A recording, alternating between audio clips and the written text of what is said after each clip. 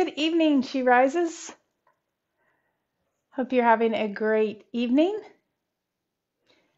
great Thursday. We are getting ready to get started with week 4 of our study.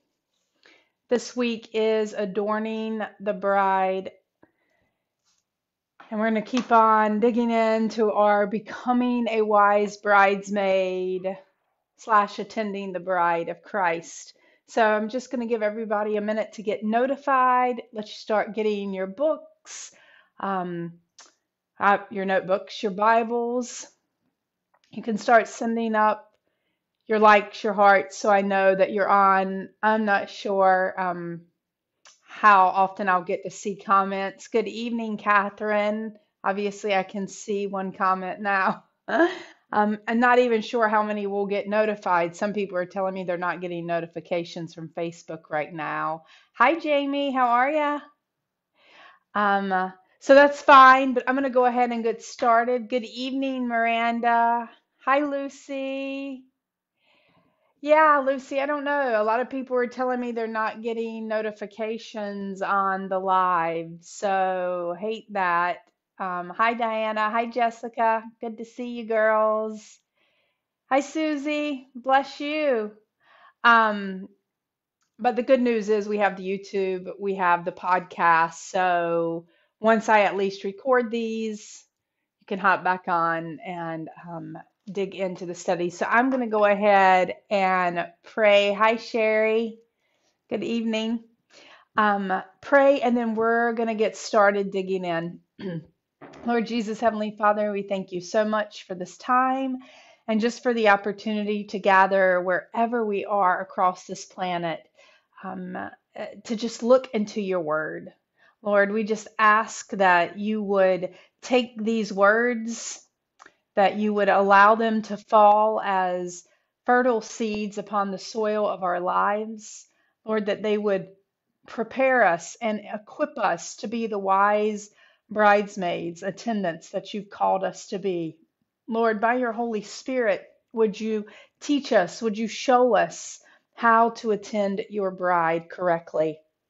I just pray for every woman who will be listening to this study, that you would bless her, that you would bless her time with you as she digs into your word to hear your voice in these last days. And Lord, we just give you this time, and we ask that you and you alone would be glorified.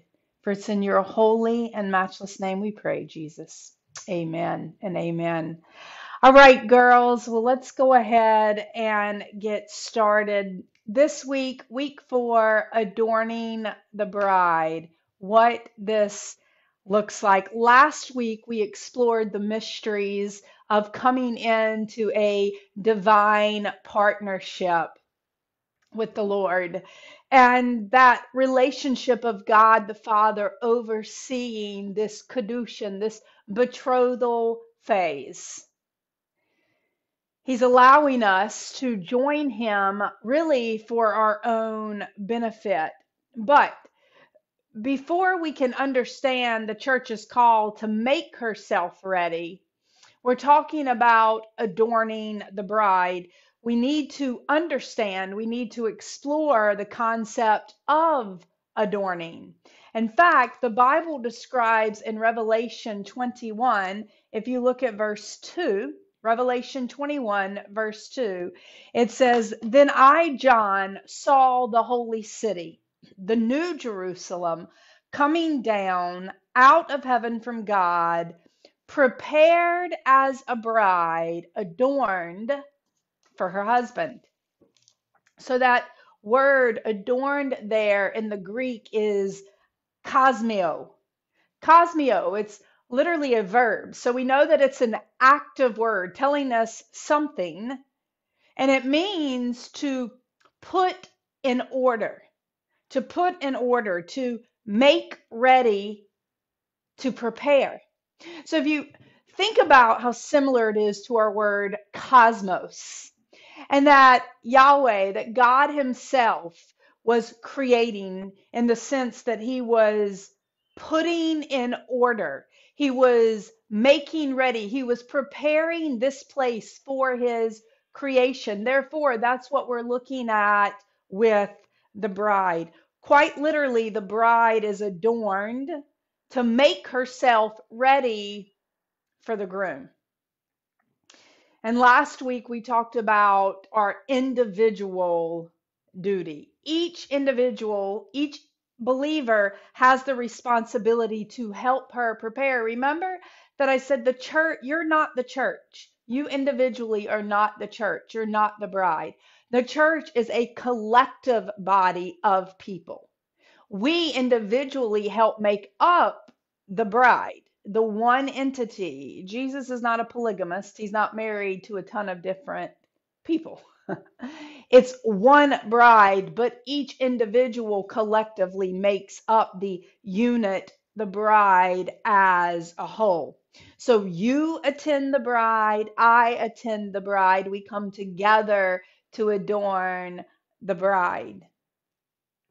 So, what I want to look at now as we move into adornment, our collective idea, obviously, of adornment, that joint effort. I want you to think about a modern bride's preparations. So, if we think of a wedding day, because that's what we're preparing for, right? We think in modern day terms of the bride, except for, I don't want you to hold to that tightly because when we think of the modern day wedding, when we think of a modern day bride, what do we think of? Well, we think of the bride and everything that's focused on her outward appearance, right? Everything is about the outward appearance of how the wedding is going to look, how the bride is going to look. Unlike the modern day brides and our focus on our outward physical appearance, Christ's bride is collectively called to focus on her inward appearance. I want to look at a couple of scriptures, the first one being 1 Samuel 16:7, because it helps us to understand the heart and the mind of Christ. It says, "The Lord does not look at the things that man looks at. Man looks at the outward appearance, but the Lord looks at the heart." See, it's the natural flesh inclination. We are always judging someone by an appearance. We're looking at how that person looks to see their worth, to gauge if there's someone that we're attracted to or we would spend time with. And the Lord's saying He doesn't look at that at all. It doesn't even come into the equation of what your outward appearance looks like. Another scripture I want to look at is 1 Peter. 1 Peter 3, verses 3 and 4. And so again, a reminder for the church. It says, "Your beauty should not come from outward adornment, such as braided hair and the wearing of gold jewelry and fine clothes. Instead, it should be that of the inner self, the unfading beauty of a gentle and quiet spirit, which is of great worth in God's sight." Now, listen, I want to get something right here before we move on tonight to look at the lesson of adorning the bride, the understanding of what it means to be a wise bridesmaid and to attend the bride properly. Here's what I don't want to do. This is another one of those scriptures that has become distorted, and we can create a false doctrine within theology and in denominations and make this scripture say something that it doesn't actually say. See, Paul is not saying that taking care of yourself is a sin, that you can't wear makeup, you can't wear fine clothes, you can't take care of your hair and have it done beautifully, you can't wear jewelry. We're actually going to see that scripturally in a minute, how we know that's not true. All right? I want you to pay attention to what he actually says so we don't start heaping man-made traditions and doctrines as burdens onto people so that this false theology takes off. He says, your beauty should not come from outward adornment. such as these things. He's not saying you can't do those things. What he's saying is if your idea is my worth, my identity, my beauty, my acceptance, my status needs to come on me spending all my time on my outward appearance, and that's what I need to put the focus on, then you're wrong. Because to the Lord, that has no bearing on your salvation. I have seen some of the most stunningly beautiful people who are the ugliest human beings I've ever met. So, see, the outward appearance doesn't matter to the Lord. And yet, nowhere does it teach us to neglect ourselves or that we can't take care of ourselves. What he's saying is that's not your focus. This isn't where all your time and your investment is going. It's the inward spirit, because from your inward beauty will outflow outwardly to the beauty that you are, that people are drawn to.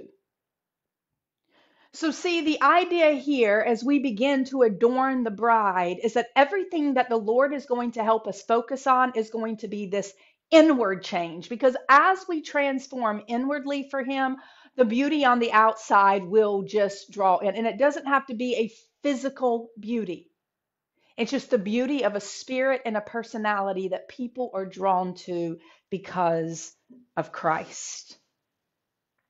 All right. So now, as we move on, we understand what adornment means. To adorn is to prepare, to get, to make ready, which is what our call is to do. So now we think about adorning the bride with ornaments. And that's what we're going to be looking at tonight in our study. That word ornament actually comes from the same root word as adorned. It's a quality. In fact, in ancient times, the Jewish bride's wedding attire actually included handmade ornaments as they were sewing. See, remember, we're in the Kedushin. We're in the betrothal phase where she's making her garments ready. She's supposed to be preparing her garments. And part of these garments was the sewing on either to the garment itself of these beautiful ornaments, or there was ornaments being made that would be worn with the wedding attire. And it was a great source of delight for the bride. She could not wait to show them off to her bridegroom. And just as the Jewish bride would array herself in these ornaments, Christ's bride has been called to put on these ornaments as well. These specific spiritual adornments, these ornaments that are going to reflect the love and the grace and the honor that we have of being set apart, of saying yes to the engagement, this betrothal phase we're in. And the church's ornaments, these divine ornaments, they are going to work in and through her, through four specific areas. Martha Lowley, who wrote The Attending the Bride, gives probably one of my all-time favorite acronyms. Most of you know me as a writer and a teacher. My goal and my calling is whenever the Lord has me write Bible studies and to teach, is to take some of the deepest things from the Word of God and bring them into the simplest of terms, right? Nobody wants to sit around and talk in very highly educated. Most of us aren't Harvard valedictorians, all right? And so we're not looking for all these big words with no meaning and no explanation to talk over each other.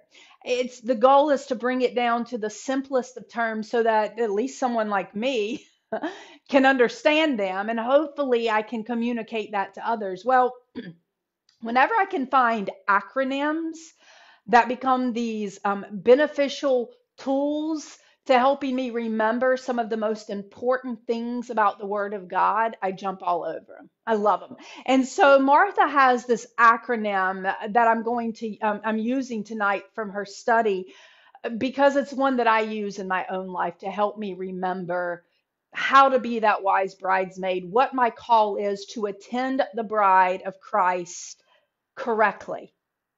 All right, so I want you to write this down in your notes. And the rest of tonight is going to simply be breaking down this acronym to give you the 4 spiritual ornaments that are going to make us wise bridesmaids and help us to attend the bride of Christ correctly. All right, acronym wife. Write that down. Wife should be very easy for you to remember when we're thinking of the bride of Christ. What are we preparing her for? The role of becoming his wife. And so, whenever you think of the word wife, I want you to remember 4 spiritual ornaments that are a command for us to adorn the bride to make herself ready for his return. I'm going to give you the 4 words for those letters with a scripture. You can write those down, and after I give you the words with the scripture and a brief statement, we're going to spend tonight breaking down each one of those words. All right, number 1, the W. The W stands for worship. Worship. Jeremiah 2, verse 32 says, "Does a maiden forget her jewelry? A bride her wedding ornaments? Yet my people have forgotten me." See, the point of worship becoming this adornment part of our of the bride, our ornament that we're putting on, is that true worship acknowledges God for in the first place for who he is. See, Jeremiah 2:32 actually has God contrasting the Israelites' failure to even acknowledge him. And that failure is with the bride's careful remembrance of what? Do you forget your wedding ornaments? Yet you've forgotten me. You've forgotten your first love. See, she was called to treasure her wedding garments, and we must continually treasure his rightful place in our life. We'll look at that in a minute. Next letter, I. I stands for instruction. Instruction. I want you to look with me at the book of Proverbs. So go with me to Proverbs chapter 1. Proverbs chapter 1. And I'm just going to read verses 8 and 9. All right. So Proverbs 1, verses 8 and 9. It's pretty self-explanatory. Here's what it says. "My son, hear the instruction of your father, and do not forsake the law of your mother, for they will be a graceful ornament to your head and chains about your neck." All right. So tonight we'll look at why receiving instruction grows us in the things of the Lord to prepare us for his return. It leads to our spiritual maturity. It's instruction through words and through actions. And it describes it as an ornament of grace. Next letter, in wife, F, stands for fellowship. Fellowship. I want you now to go over to the book of Ezekiel with me. All right, look at Ezekiel chapter 16. Ezekiel chapter 16, and I'm going to start at verse 8. 16, verse 8. "When I passed by you again and looked upon you, indeed, your time was the time of love. So I spread my wing over you and covered your nakedness. Yes, I swore an oath to you, and I entered into covenant with you, and you became mine, says the Lord God. Then I washed you in water. Yes, I thoroughly washed off your blood, and I anointed you with oil. I clothed you in embroidered cloth and gave you sandals of badger skin. I clothed you with fine linen, and I covered you with silk, and I adorned you with ornaments. I put bracelets on your wrist and a chain on your neck. I put a jewel in your nose, earrings in your ears, and a beautiful crown on your head. Thus you were adorned with gold and silver, and your clothing was of fine linen, silk, and embroidered cloth. Okay. Listen to what he's saying in Ezekiel. The way that God prepares his bride is he's preparing her to become his wife is in fine linens, expensive clothes, beautiful crowns, very nice jewelry. See, there's nothing wrong with that. There's nothing wrong with having this beautiful outward appearance as long as it's not your goal, your focus. That understanding that it's the inward beauty that is your focus, that is of great value and worth. And so here in Ezekiel, he's given us this picture of this special fellowship, this love relationship where they're coming together with one another. God is actively pursuing this fellowship with his people. And it's done through the imagery of marriage. And preparing Israel as his beautiful bride, he adorns her with ornaments. We'll gain a greater understanding of why fellowship is such an important part of preparing the bride. Finally, E. E in wife stands for evangelism. See, Isaiah 49 tells us, lift up your eyes and look around. All your sons gather and come to you. As surely as I live, declares the Lord, you will wear them as ornaments. You will put them on like a bride. You see, evangelism is a very important ornament to adorn the bride with, to prepare her for the coming of her bridegroom. It is our response to God's command to go and tell others, to extend the wedding invitation, to share the ketubah with them, to invite them to become a part of the bride. Isaiah 49:18 is literally describing God's victory over Israel's enemy as an ornament put on the bride. You know, this fascinates me before we start breaking these four words down, um, simply because in evangelism, it's the opportunity to go out and it is this ornament you are wearing of victory. Now, I don't know about you. Maybe you can share something with me because I have never heard of anything like this. But in our humanity, in this world, we're in a very real battle, right?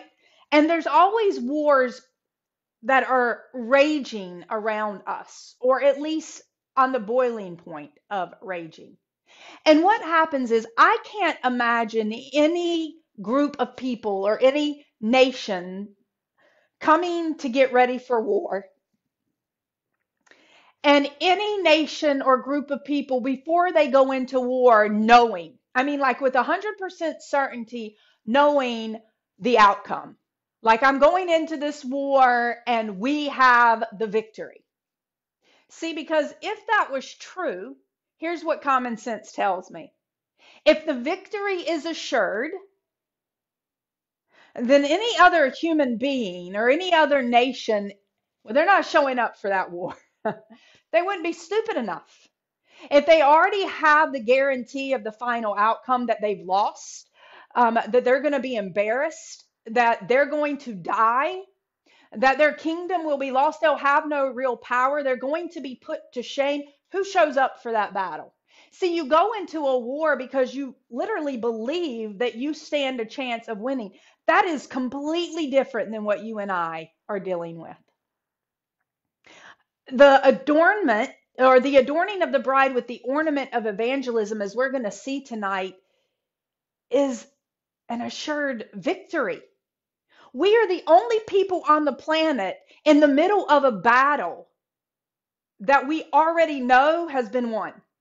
And yet, instead of walking around with this ornament, this badge in the midst of a battle, going, if you want to boast about anything, if you want to strut around about anything, it should be that daily you're going into these battles against the enemy going, you've already lost. You have no victory. I have already been assured of winning this battle. That sometime as I get through, even though I may have some scars or some wounds, I'm coming out already victorious. And yet the bride doesn't do that. We spend most of our time walking around like we're defeated. I'm not really sure how this situation is going to turn out. There's a good chance I'm going down in this battle. I'm pretty sure the enemy has a victory. And yet, Christ has told us the enemy's already been crushed. There is no victory for him. And because the enemy is aware of that, because evangelism is the opportunity for us to go out in absolute assurance that we've already won a battle and we want to bring people in to know they've won this battle, we literally walk around not just as wounded soldiers, defeated, defeated. Our heads hung down. We are literally trying to make God a liar. Whereas God has said to the enemy, you are crushed. You are defeated. You have no victory. No weapon formed against my people shall prosper. We go, here you go, Satan. Here's your weapon. You'll prosper. Let me encourage you, Satan. There's still a chance you can get a victory. In fact, let me help you along by giving you the victory in my life today. Instead of walking around with this ornament, strutting through the battle, going, oh, you can throw those flaming arrows at me. Oh, yeah, you may be able to sting me, but I'm still walking through because I still am assured the victory, and you have no chance. We'll look at that again tonight in the adorning of the bride. Nevertheless, the early church is our example. The early church is our example of seeing these ornaments passionately cultivated through the power of the Holy Spirit. I'm moved by the early churches as we look at Acts 2-4 and we see them putting this into practice. The early church recognizing her desperate need for Christ, her utter dependence upon his Holy Spirit. And she faithfully relied on him to direct and to guide her. I want to spend the rest of tonight breaking down these 4 letters now. We're going to dive into each one for a few minutes deeply. Why? Because each one of these ornaments, as the Lord has been shaking us in this season, awakening us, calling us to return and to remain, he's calling us to come back and to finish preparing our wedding garments, to get these ornaments ready. And we have to know how to do it. We have to see what we have neglected because we have forgotten our first love. So I want to start with worship, adorning through worship, our focus. And this ornament applies to each individual believer as well as the collective church that we're looking at. So I want you to type in a response for me first. Okay. You can write this in your notebook, but I also want you to type this out for me. I want you to tell me what comes to your mind personally when you hear the word worship. Go ahead and type it out.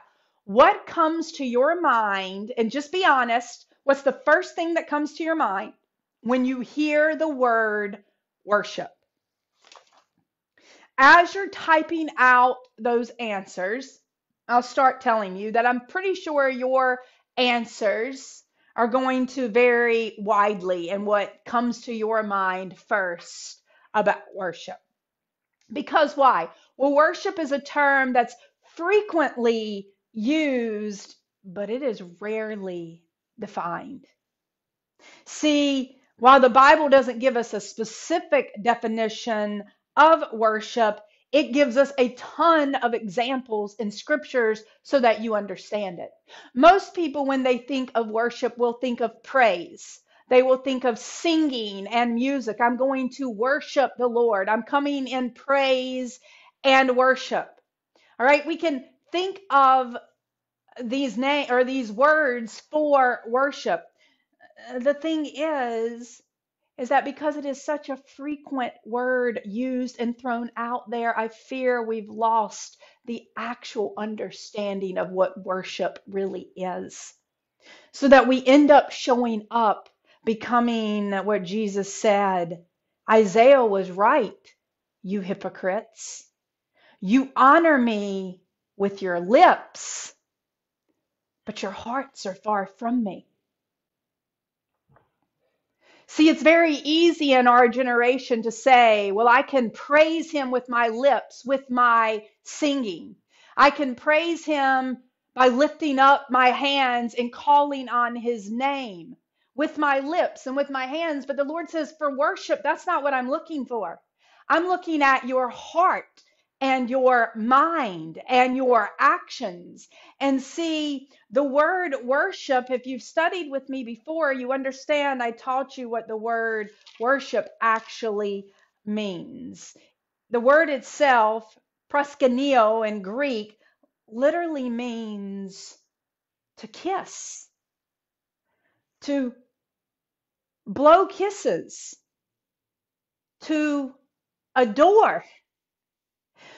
Understand this. Worship is literally an intimate response back to your bridegroom. Every time you worship him, it is like you are throwing kisses to him. You are in absolute adoration of the one who loves you and has given himself over for you.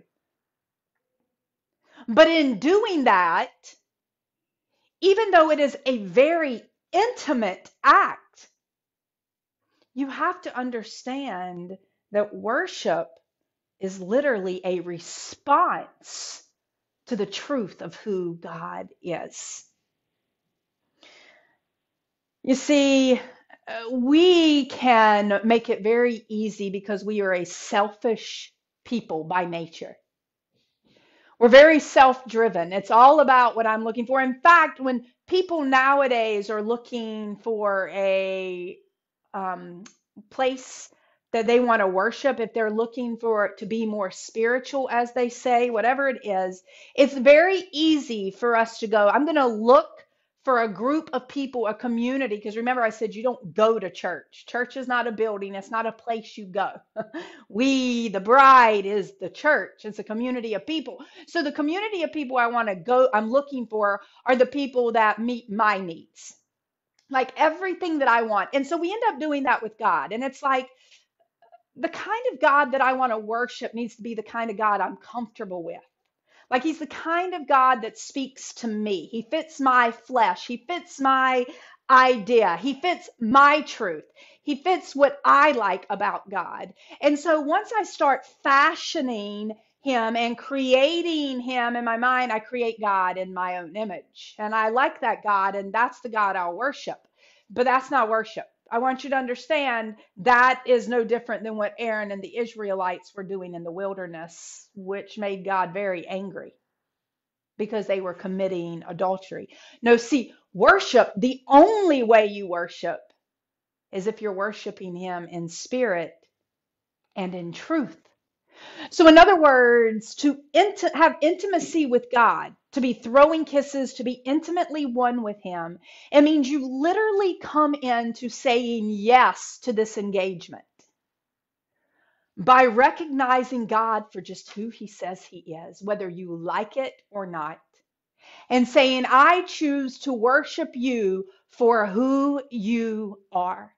I choose to love you for who you are, for who your word and your spirit has declared that you are. See, when we're controlled by the flesh, everything's about us. And that includes the God that we're trying to serve, the God that will let us do what we want to do, the God that will not discipline us or correct us or step on our toes or make us change. No, we don't want that. And it's only when we acknowledge God for who he is and what he's actually come to do that we're even truly worshiping him. Otherwise, we're just hypocrites, going through the motions of this outward worship that mean nothing to the Lord. Because the truth is, true worship, well, it transforms us. Because as we cooperate with God, as we receive his Holy Spirit, our engagement ring, he begins to renew our mind. He begins to change our thinking. He begins to take our thoughts out of life's distractions and the desires of the flesh. He begins to refocus our attention on his holiness and his goodness and his will and his desires. And as we begin to come together and unite in genuine worship, lifting up our bridegroom for who he is and what he's doing, then the bride is becoming transformed, radiant, renewed. And see, the more that the church allows God to transform her, well, the more she is then able to discern his good and pleasing and perfect will, as Romans 12:2 tells us. See, we cannot discern what it is that God wants through worship unless we are spending time in his word and abiding by his spirit. That is the difference with worship. You see, worship is the responsibility, but it is also the privilege of every individual who has been invited to the wedding and said yes to the betrothal. And our attitudes and our actions will affect the quality of worship in the church. Look, we saw that. I taught on this for She Rises before. When David worshiped incorrectly and he led others into incorrect worship, what happened to Uriah? He died. He was struck dead.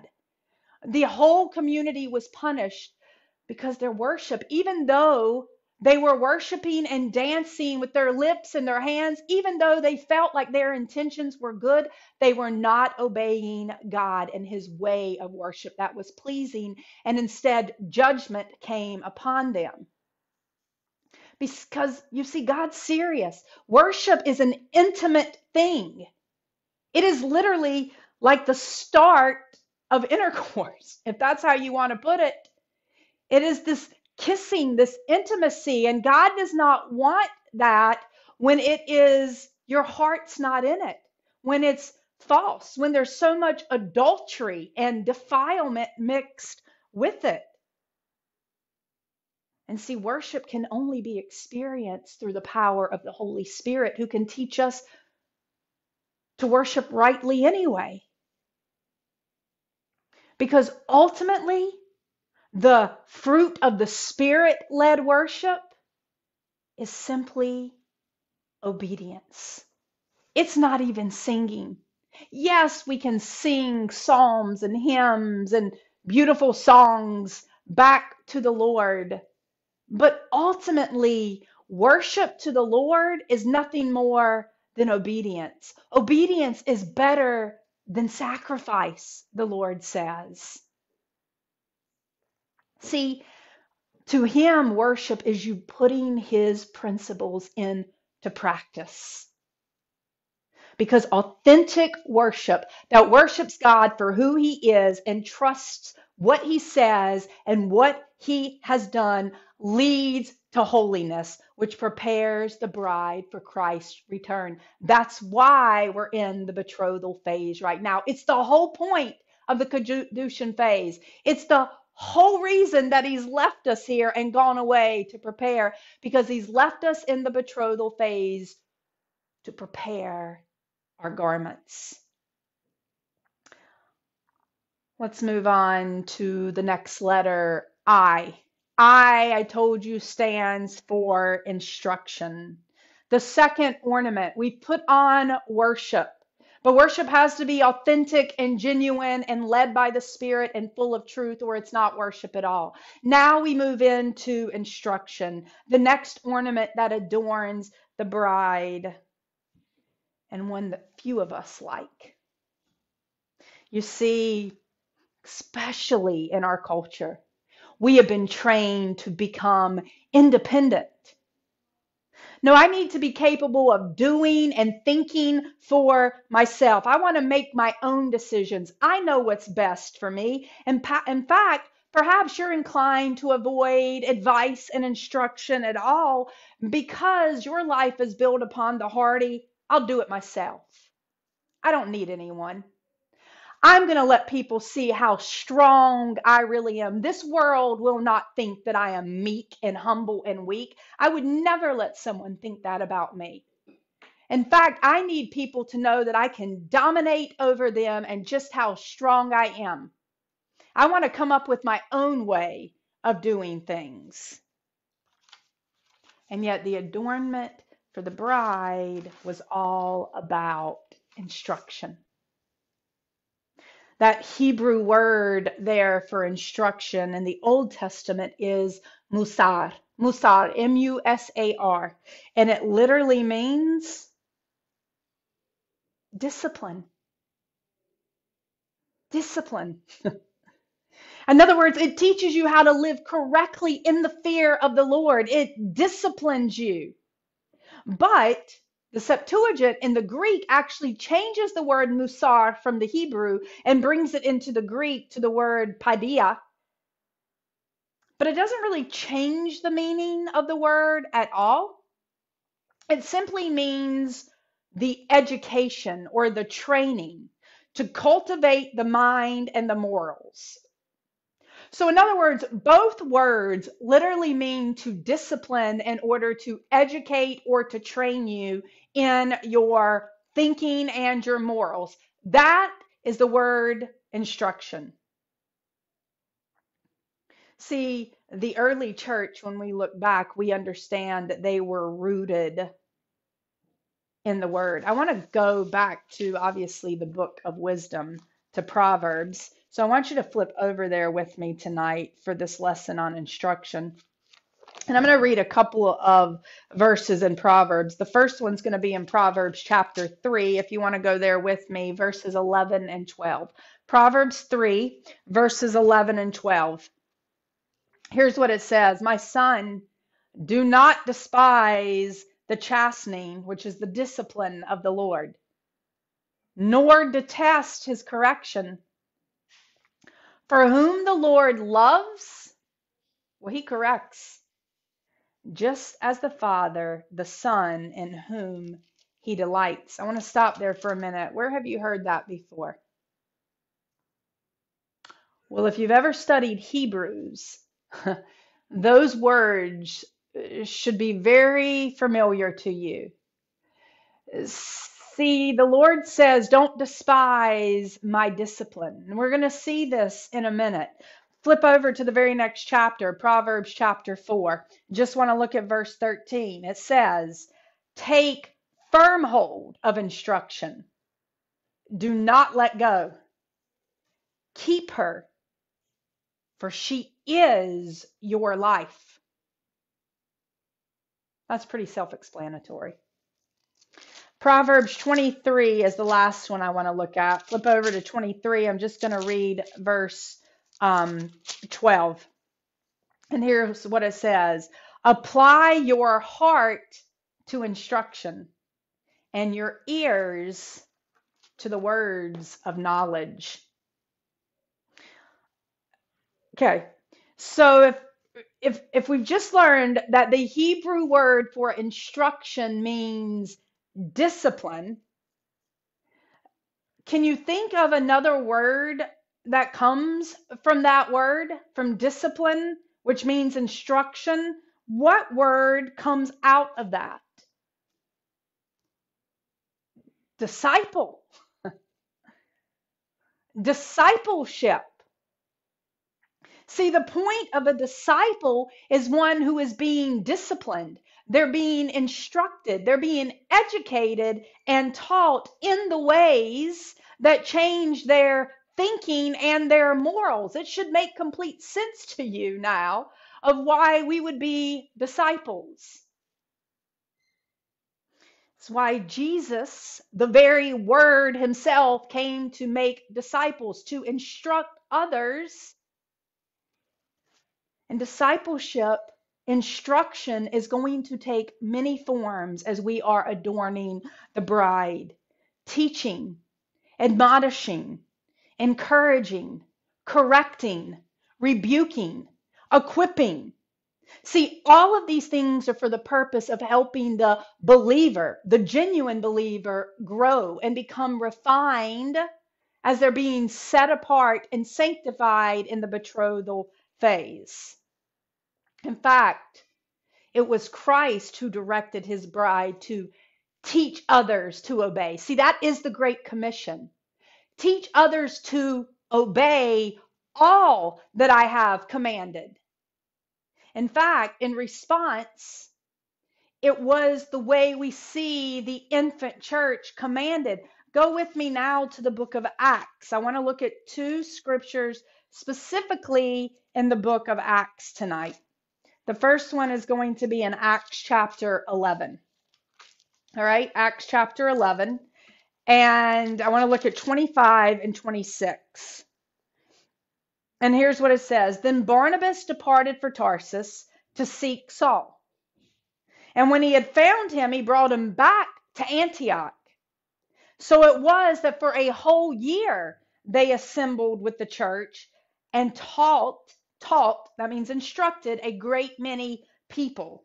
And the disciples were first called Christians in Antioch. Listen, the point here is that they're taught by disciples. Disciples are called to teach. And since we're all disciples of Christ and we've all been given the Great Commission, we're called to disciple, to instruct others, to teach them to obey. And it says that it was at Antioch that they were first called Christians. See, that word Christian simply means a little Christ. You're literally being transformed into the image of looking like Christ looked on this earth. And I can tell you something. This world is not going to like that. In fact, it is the goal of the enemy to make sure to attack you anytime you even look remotely close to Christ and reflect his image. Who do you think you are, Christ? You must think you're holier than thou. You're so self-righteous. Look, these same worn out, tired, flaming arrow arguments come at the church to silence them and to stop you from being holier than the world, from looking just like Christ, from being righteous, not of yourself, but yes, Christ's righteousness put upon yourself. And Satan wants to make you feel bad about that. And yet it's the very thing Christ has commanded you to be. Whether the world likes it or not, they won't. He says, if the world hates you, by the way, they will. Remember, it hated me first. So they don't really hate you. They hate Christ in you.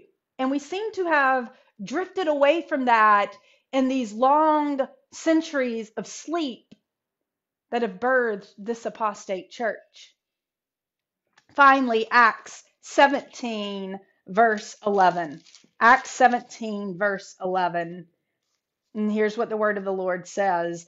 These were more noble than those in Thessalonica, and that they received the word with all readiness, and they search the scriptures daily to find out whether these things were so. Listen, these are the Bereans. The early church, the Bereans are being commended by Paul. They are literally the foundation for who we should be as Christians, as disciples. And Paul sets a very good example here. In fact, it's one of the things that I gauge that the Lord gives me in the Spirit first for how I teach as a women's ministry teacher. Why I always ask you to have a notebook, to write down everything, and then to test everything I say. Because let me tell you, I have found in this generation a big chunk of the men that I've worked with and worked for behind the pulpits are the exact opposite of Paul, which is a very big problem. Revelation tells me to test them to see where they are in their calling, if they're really working for the Lord or not. And here's the deal with Paul. Paul literally commends the Bereans for testing him.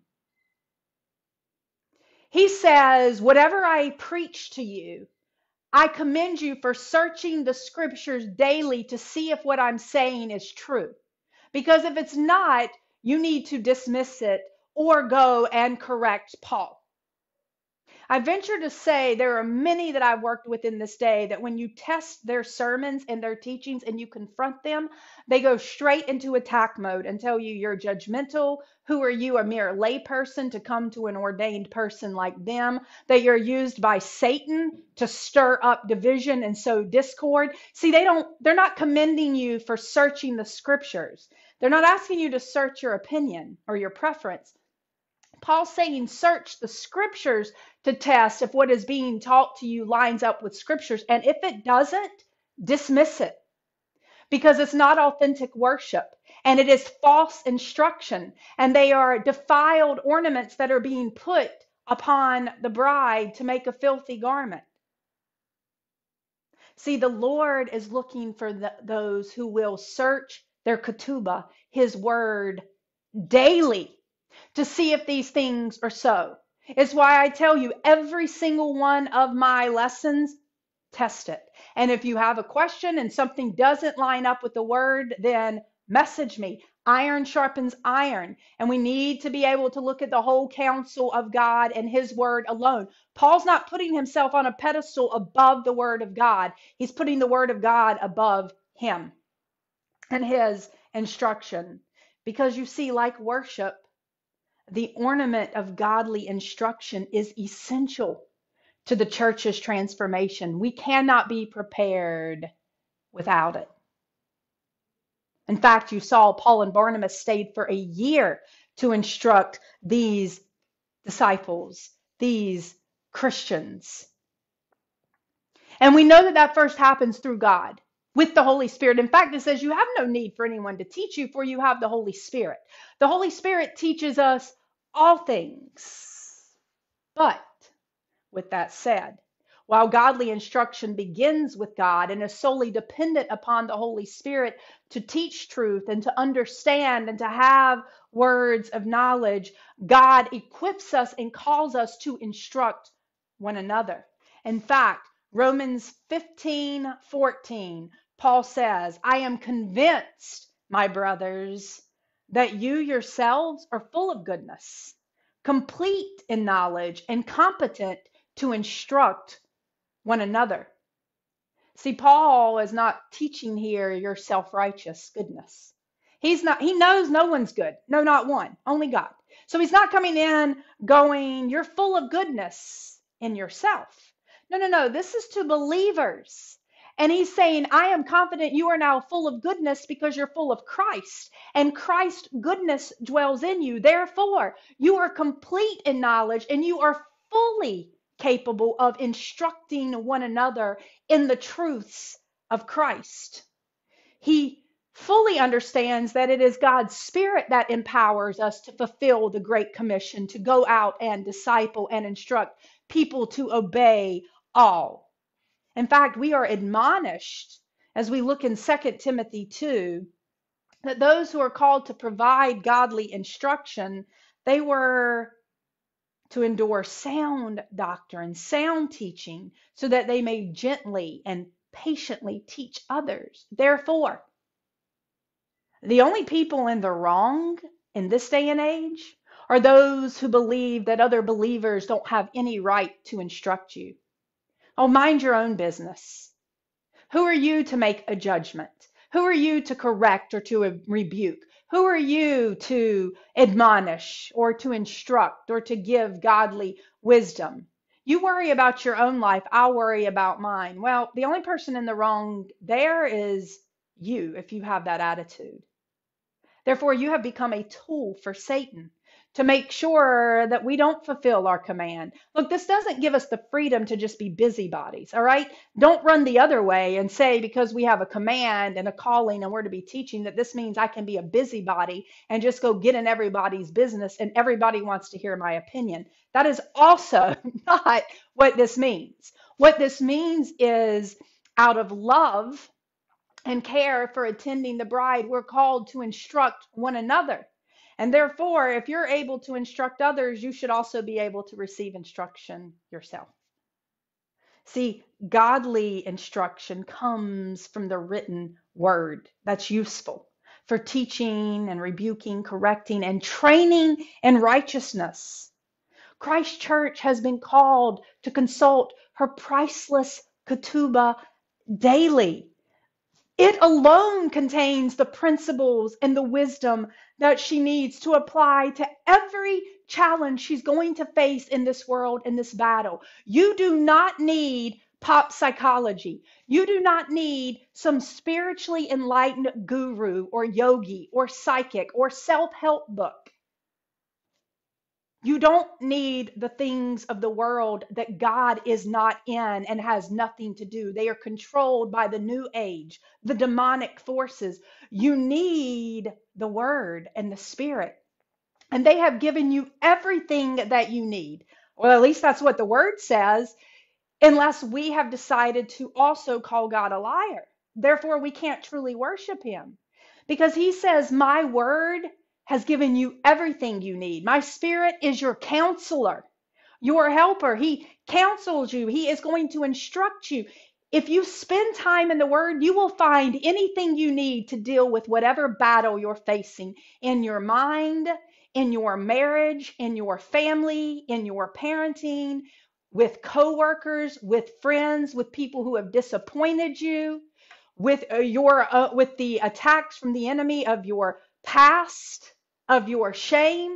It does not matter. Whatever it is, you can find it in the Word of God, and you can count on the fact that the Holy Spirit will counsel you, instruct you, and give you ultimate victory. How priceless is our ketubah to us. Instead, we are not adorning ourselves with that. We bring in the things of this world to counsel us. Things that are on sinking sand, and our life never gets better. And we just bounce from man and woman and helper and helper. And it doesn't mean that men and women can't give godly wisdom, but if they're not basing it solely upon the word, then even their wisdom is foolishness. It's pointless. You see, receiving instruction is not always easy. It's not always fun, but it is always for our good.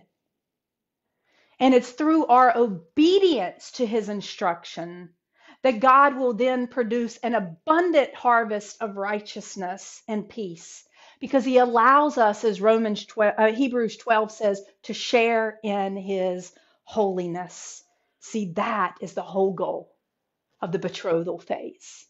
It is why the ornament of instruction, of sound doctrine, is absolutely necessary to preparing the bride for his return. F in the word wife. Fellowship. Fellowship. It's the third ornament that we are adorning the bride with. According to Acts 2:42, the early church devoted themselves, we talked about this last week, daily to meeting for number one, instruction. They were all about worship and instruction, but then for the breaking of bread and fellowship. The original Greek word there for fellowship is Koinonia. See, koinonia doesn't mean church. It simply means the fellowship of the community. Koinonia is the community. It is the body of Christ coming together for fellowship in this intimate bond of becoming one, kinship, serving one another, sharing, sacrificing, doing life together. Because remember, as I said, the church is nothing more than a fellowship of believers. And as fellow members that make up the bride, we are to be spending time together, encouraging one another, serving one another, sharing our blessings with one another. Because, see, that true fellowship begins with God. It is God who called us into fellowship with Christ, with He and His Son. And as we begin to walk in God's ways and in that fellowship, we're sharing in this intimate relationship with Him, which allows us to have intimacy with His whole body. So you have to know the whole body of your spouse. You don't get to just pick one part of their body. What happens if your spouse picks one person, just one little part of your body and says, well, that's the only thing I like? Like, I like your eyes. The rest of you, I could pretty much do without the rest of your body. Do you understand that's what we're saying to Christ? What we've allowed Satan to do by coming in through the centuries, piecing the bride to pieces, scattering her throughout, which is why we have denominations. Because we won't stand in unity for truth, collectively for truth. We won't look at all the giftedness and the beauty within the fellowship and the different callings of the body as a blessing to each other. We kind of huddle to, only if you have the gift of tongues. I only want to hang out with the people that have this gift. And if you don't have that gift, it must mean you don't have faith and we can't all hang out. And I'm only over here if I have the gift of, prayer and teaching and baptizing people. And you're over there with tongues, and that's weird. And I don't even believe that exists. So we're going to huddle over here and just use our 2 or 3 little gifts and make up our denomination. And we're back in Judges, the wife that's raped and mutilated and chopped to pieces and spread out and dead at the door. And then we read those things as we study through Judges and horror, not even realizing that the Lord's holding up a mirror going, oh, but that's you. That's what you've done to my bride. Return. See, fellowship. Romans 1. Go with me over now to Romans chapter 1. I want you to listen to what Paul says here. This is going to be really important. And we got to get this doctrine right here, guys. All right? We have to get this right. Romans 1, I want to look at verse 11 and 12. And here's what he says. Paul said, "For I long to see you, that I may impart to you some spiritual gift, so that you may be established," or that means encouraged. That is, that I may be encouraged together with you by the mutual faith of you and me. Now listen, Paul longs to be with the church here for fellowship, face to face. He treasures this idea of being one, intimately, face to face with other believers. He yearns for these times of togetherness. But here's what Paul's not saying, so that again, we build some theology for a denomination off of this. Paul is not saying, I long to see you so I can come and lay a hand on you and give you a spiritual gift. Like you can't do that. See, the Holy Spirit gives the gifts as he wills. That's completely up to the Holy Spirit. Here's what Paul says. Paul says, I long to be with you so I can impart my spiritual gift to you. In other words, I want to bless you and edify you and encourage you by using my spiritual gifts that I have so that you can partake of those. And then I want to be around you so that you're using your spiritual gifts to encourage me, to impart to me, to strengthen me. And therefore, as we're all working in our gifts together, we're blessing each other. We're not in competition. We're not in judgment over the other person's gifts. Obviously, we have to test and discern, but we're not in judgment over their gifts. We're looking for the Holy Spirit to be working and unifying us. And Paul says, I longed for that. We can be mutually encouraged in the faith. You see, when you look at the language there in the Greek for that phrase, mutually encouraged, it's symparkalio. And it breaks down into three. Syn, S-Y-N. That word syn just denotes community. That's what it means, community. In fact, we know that because it's where we get the very word synagogue. Para, the next part of that word there simply means among or alongside. Therefore, when we move into kaleo, that's where we get the meaning to call or to invite. It's the root word that comes from that is ecclesia, which means church. Therefore, when you take the definitions of mutually encouraged together, Paul is literally saying, I long for the mutual encouragement of when the community of believers comes together alongside each other to be the church. I want to be the church with you. And then we're encouraged by each other's faith and our callings and our giftedness. See, that's the only way that the bride will ever radiate. Otherwise, she looks battered and torn and filthy to the world, and they want nothing to do with her. But this illustration of godly fellowship shows unity. See, no one fellowships with their enemies. No, you fellowship with those that you love and you're intimate with. You have a connection with. That's the church family, the body of Christ.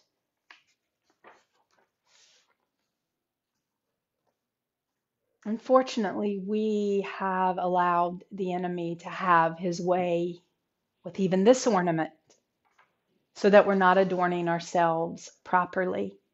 You see, God does not intend for any believer to remain apart from the church. When I said this before, I meant it. And I'll say it again by His Spirit. There is no such thing as a personal and private relationship with Jesus Christ. There is absolutely nothing in Scripture that tells you your religion is a private matter. That's only for those who are ashamed. If you are ashamed of me, I will be ashamed of you. No, there is no place in Scripture where you will ever see that. For the church itself is not an individual. It only means community. The Great Commission alone will throw that false thought process and teaching out the door. Go. Go to people and teach. See, fellowship is the glue, the godly glue that holds the church, the body together. And yet, many professing Christians today are not actively involved. They are playing no role in adorning the actual bride. They may be adorning their self because maybe they're a false convert, or maybe they've been wounded. Why? Because even though the explanations that can be offered or the excuses can be offered of why they believe they can sit at home and do church, even though that's not church, They may think that that's doing worship, but that's not really worship. This lack of activity really has a lot to do outside of that with the lack of godly fellowship within the body. So many people disconnected because they feel unneeded and unwanted. Just a few select people in the church because it's from a family or that's the people in our area and these are the only gifts we like that we're not going to spend time praying about or looking. I know I've been sent among those churches. I've worked among those churches. I know what's very alive today, and it's not the body. It is Laodicea. But see, people feel unneeded and unwanted. Like, well, their gifts are the only ones being used. And so my gifts, I'm not needed. I'm not wanted here. Or now someone's in competition with me over the gift instead of the gifts mutually encouraging each other. Uh, or I'm made to feel ashamed or crazy for the gift or the calling. And yet I know God's given it to me and it lines up with his word. But this church wants nothing to do with that gift. And so they make me feel bad about myself, or I don't fit the outward appearance that they want, or my status, or maybe I'm not giving as much money as they want. It becomes this clique club and people are wounded. I'm not talking about people that run away because you preach truth and that steps on their toes and you don't tolerate sin and you endure holiness. There are a ton of people out there in this world that have left the church for that and then tell people the church offended me and wounded me. They will answer to God for that.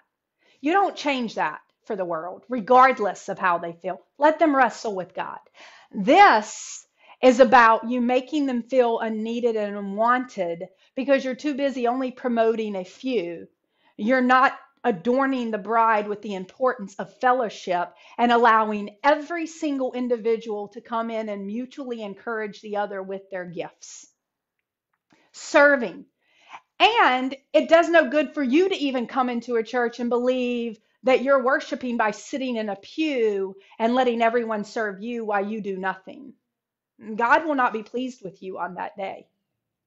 I mean, you can find plenty of people to tickle your ear and let you come in and drop money in a plate and sit in a pew and leave. Again, I've worked for those men, but they're lying to you. They're not instructing you. Where is the godly adornment of instruction of telling you the proper way? That Christ is looking for the obedient bride. And not just that, but how selfish of us to put everything on our pastors and our elders and believe that they have to carry the weight of the ministry and the calling, that we just suck them dry from their families and give. And then the rest of the week, we have no real time for them. Again, their ministry is supposed to be a joy because as they give to us, we bless them and encourage them back. See, the ornament of godly fellowship enriches the church and it fulfills her ultimate purpose of making Christians. It unifies believers. It causes us, with all of the beautiful spiritual gifts that have been given, to come together to adorn the bride. Finally, the E. As we close tonight, the E for evangelism. You see, the church's responsibility during this time on the kingdom calendar, during the betrothal phase, is to have all of these ornaments being sewn upon her wedding garment so that the bride is making herself ready for her bridegroom. And while each ornament points to God's grace and his love and is a very important part of a bride that is actually ready, evangelism itself is the dazzling reflection of the miraculous grace and love of Christ through his invitation to the wedding. It is evangelism itself. Every time we hear that word evangelism, you may have different responses: fear, maybe anxiety, maybe you tense up. Maybe the first thing you think of is, I'm not an evangelist, right? Comes into the conversation and people shut down immediately, especially if you're an introvert, which is not me, by the way, but it is my husband and it's others in my family. Introverts, especially, they hear that word and they go, whoops, not me.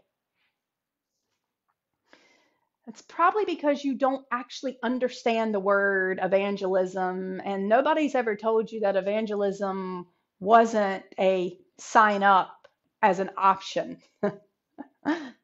If you are a Christian, you are an evangelist. You see, evangelism is the central theme of the New Testament. There's no New Testament without evangelism. See, evangelism comes from the Greek word euangelion. The EU that starts out with EU, that phrase simply means good, good. And the word is derived from anglos, anglos, which simply means a messenger. You probably can guess another word, another English word that comes from that. Angel, angel. See, evangelism, evangelist simply means a good messenger.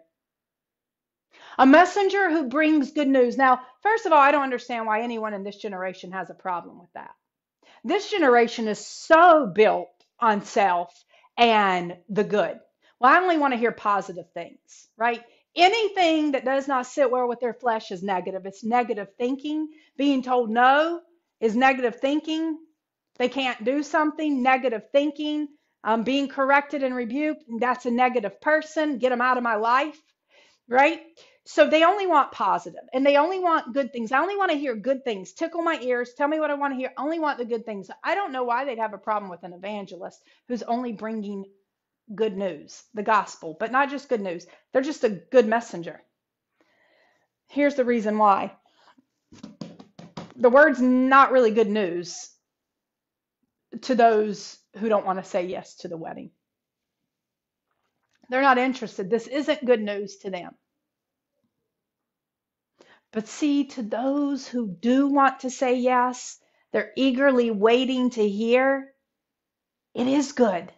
And so the evangelist is bringing a good message, a message of love and a message of victory. That in Christ you are loved, and in Christ you have found victory over this world and the enemy and everything that it throws at you, and that you do have a future. And you do have a hope. And there is a bridegroom coming back to you who is going to love you now and then in your fullness. It is meant to bring relief.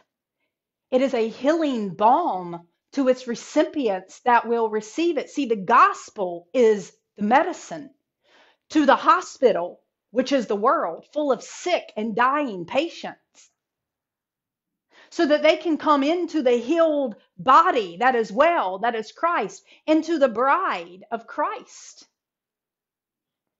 And we know that God desires that all are saved, that all come to repentance. Therefore, evangelism is the key adornment for preparing the bride and making her ready.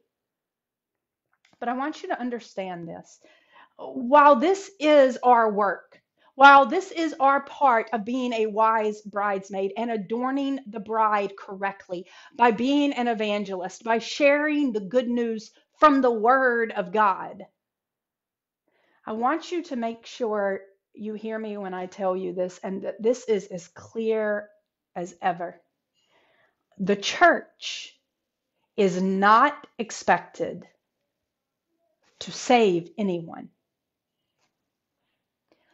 Only God can do that. You save no one.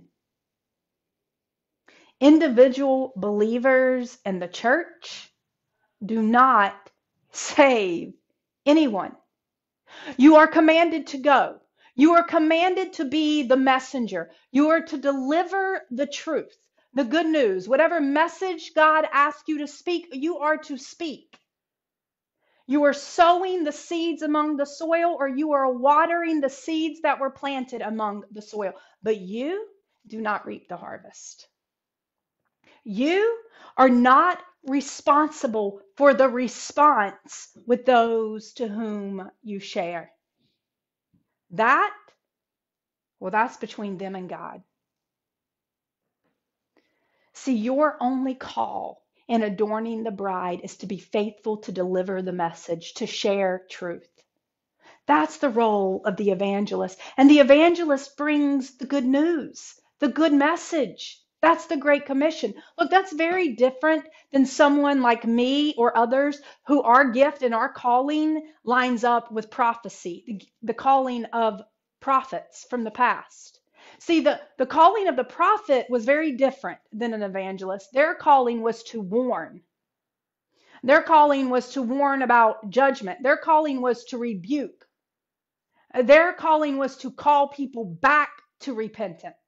And then evangelism is thrown in, yes, because by warning about the judgment that's coming, by rebuking them and telling them where they had gone astray, by being a messenger for God, by telling them about maybe the judgment that is to come and warning them of that, there was still some evangelism, because by calling the people back to repentance, they were giving them the hope that they could be reconciled back to God.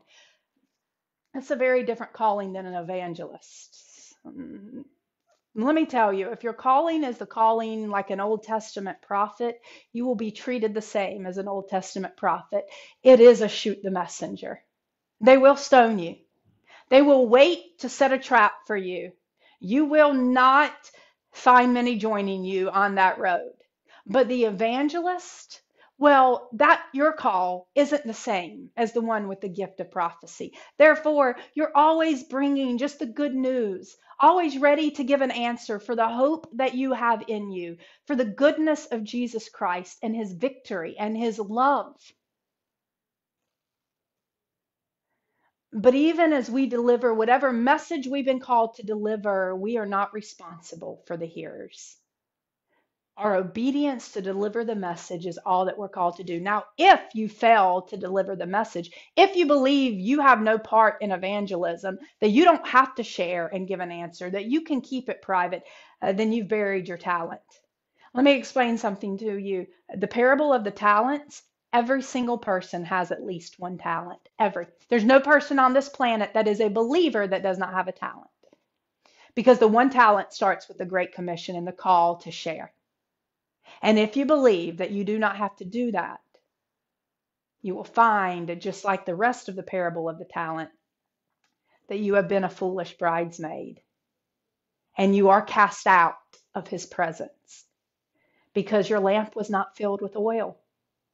You did not have the Holy Spirit. You were not adorning the bride and preparing. See, these are the instructions from the Word of God that we immediately shut our ears off to because they sting. See, discipline stings, and we don't want discipline.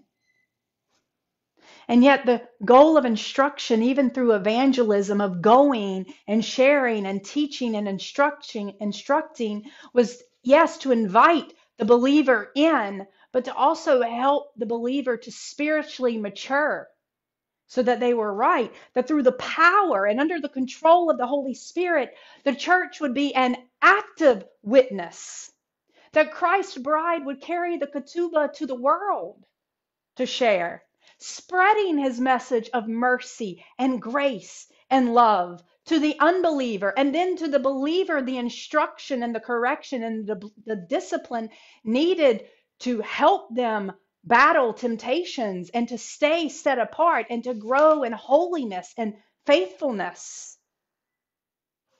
See, that was the early church. They lived what Jesus taught. They lived by his example. They arrayed the church in the ornaments of grace. That is the question that we have to ask ourselves as we respond to this time of shaking and awakening. Listen, evangelism. I want to close with this tonight. Evangelism is an essential part of the church's preparation for the return of the bridegroom, because in you sharing Christ and you putting the bride on display as you take the wedding invitation out to the byways and the highways and invite all who will hear and come, that is what causes the church to grow. That is what causes the church to grow. And as we continue to prepare Christ's bride for this coming heavenly wedding celebration, which is drawing so near, we cannot neglect these ornaments any longer. Or like Israel, we will find we have forgotten our first love. It is such a joy to prepare the wedding garments. Jesus said to Laodicea, I stand at the door and knock. Why? Because to another church, he said, as he's saying to us today, awake, bride, awake from your slumber, rise. For I have not found your deeds complete in the sight of my God. I stand at the door and knock. If any of you hear my voice, any of you hear my voice, and invite me in. If you will return to me, then I will return to you. I will come in. You will have intimate relationship and fellowship with him. He will clothe you in the garments, the wedding garments you're supposed to be clothed in, not these tattered garments that you have neglected and not been caring for. No ornaments that have been prepared. Look, worship is obedience. There is no salvation apart from obedience, because there is no obedience apart from the Holy Spirit. And without the Holy Spirit, our helper who helps us provide and attend to and adorn and prepare the bride, well, we're just a foolish bridesmaid, a foolish virgin. Christ right now is observing his bride. He's observing our preparation and our adornment. He's calling us to return, and we have to get back. We have to get back to adorning her properly. We've done it wrong for far too long. From worship, authentic worship, it's not about the songs that you sing. And yes, while the songs are important, meaning, first of all, they have to be doctrinally sound. Just singing a worship song that uses the name of Christ doesn't even make it true. All right? We have to get back to authentic worship, not with our lips and just with our hands, but with our heart and with obedience. Back to the word of saying, Christ, I am coming to you to worship you for who you are. And I want to know who you truly are, even if it convicts me. To instruction. We have to return back to sound instruction. Stop looking for pastors or Bible study teachers who tickle your ears and build up your self-esteem to teach you how to love yourself and help you look inward to yourself so you become a stronger, more independent person. Look for those who are guiding you only in the ketubah, the priceless ketubah to the word, that yes, will step on your toes and convict you, make you look at yourself and maybe feel a little guilt, but knowing that you can boldly approach the throne of grace to find forgiveness and a Holy Spirit who will help you and refine you and put you back on track to doing the things that Christ has called you to do. And from that, you will find healing and blessing and worth. You will learn to love even yourself the way you were called to love yourself and others. Fellowship. Let us return. Let us seek out the brethren that we have neglected for so long. Let's stop being in competition and say, I need you. I need your gifts. Let's be mutually encouraged together. It's why we have this year the Lord calling us to our Cultivated Women's Retreat. Finally, where we can meet each other face to face. For such a time as this, the Lord is saying, I am gathering women from all across this world now, even in the midst of a dark time where the enemy is pressing forward. Why? because I am preparing my bride, my remnant of wise bridesmaids, and it will start with these adornments. You will come together to authentically worship Him. I'm telling you, in a way you may not have experienced worship in a long time, for sound instruction that you may adore your ketubah and begin to look and find what you need for fellowship, authentic fellowship with people who love you. We love you. We need you. We want you. We want to prepare you so that we're working together for his soon return. For what? So you can go out and evangelize, properly evangelize, so that when our bridegroom returns, he finds you as a wise bridesmaid who has attended his bride properly. Well done, thy good and faithful servant. You will be allowed to enter in. He was truly your Lord, your bridegroom, whom you worshiped. You see, the wedding day approaches. It is the midnight hour, and he is only returning for a wise, spotless bride who's radiant. Let us prayerfully make sure that we are hearing his voice and responded, and that we are ready. Thank you guys so much for joining me this week for week 4 of our Becoming a Wise Bridesmaid, Attending the Bride of Christ. We only have 2 weeks left in this study, but it is so beneficial for the times that we are going into. For all of you who are joining us at our Cultivated Women's Retreat, I am so excited in September for the opportunity to spend time with you. For those of you who don't know about it, we are about close to 70% full. We have about 50 spots left for this retreat. We would love, love, love to have you in St. Augustine, Florida this year to join us. I will be speaking along with Matthew Mayer, the pastor of Coastal Christian in New Jersey, and Andrea Mayer. We'll have some other speakers. Katie Alves, her husband Connor, are going to be our worship leaders.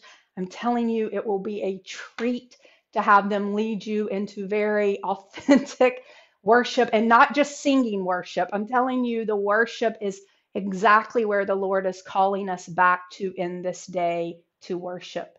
The fellowship, the breaking of bread, just everything that the Lord has in store for us. For all of those are going to be with us, I cannot wait to be with you face to face. For those of you who can't join us this year, thank you for being a part of the body and just praying for us and our time as the Holy Spirit meets us there. I look forward to seeing you on She Rises the rest of this week as we continue to gain instruction and encourage one another. Encourage one another during this time.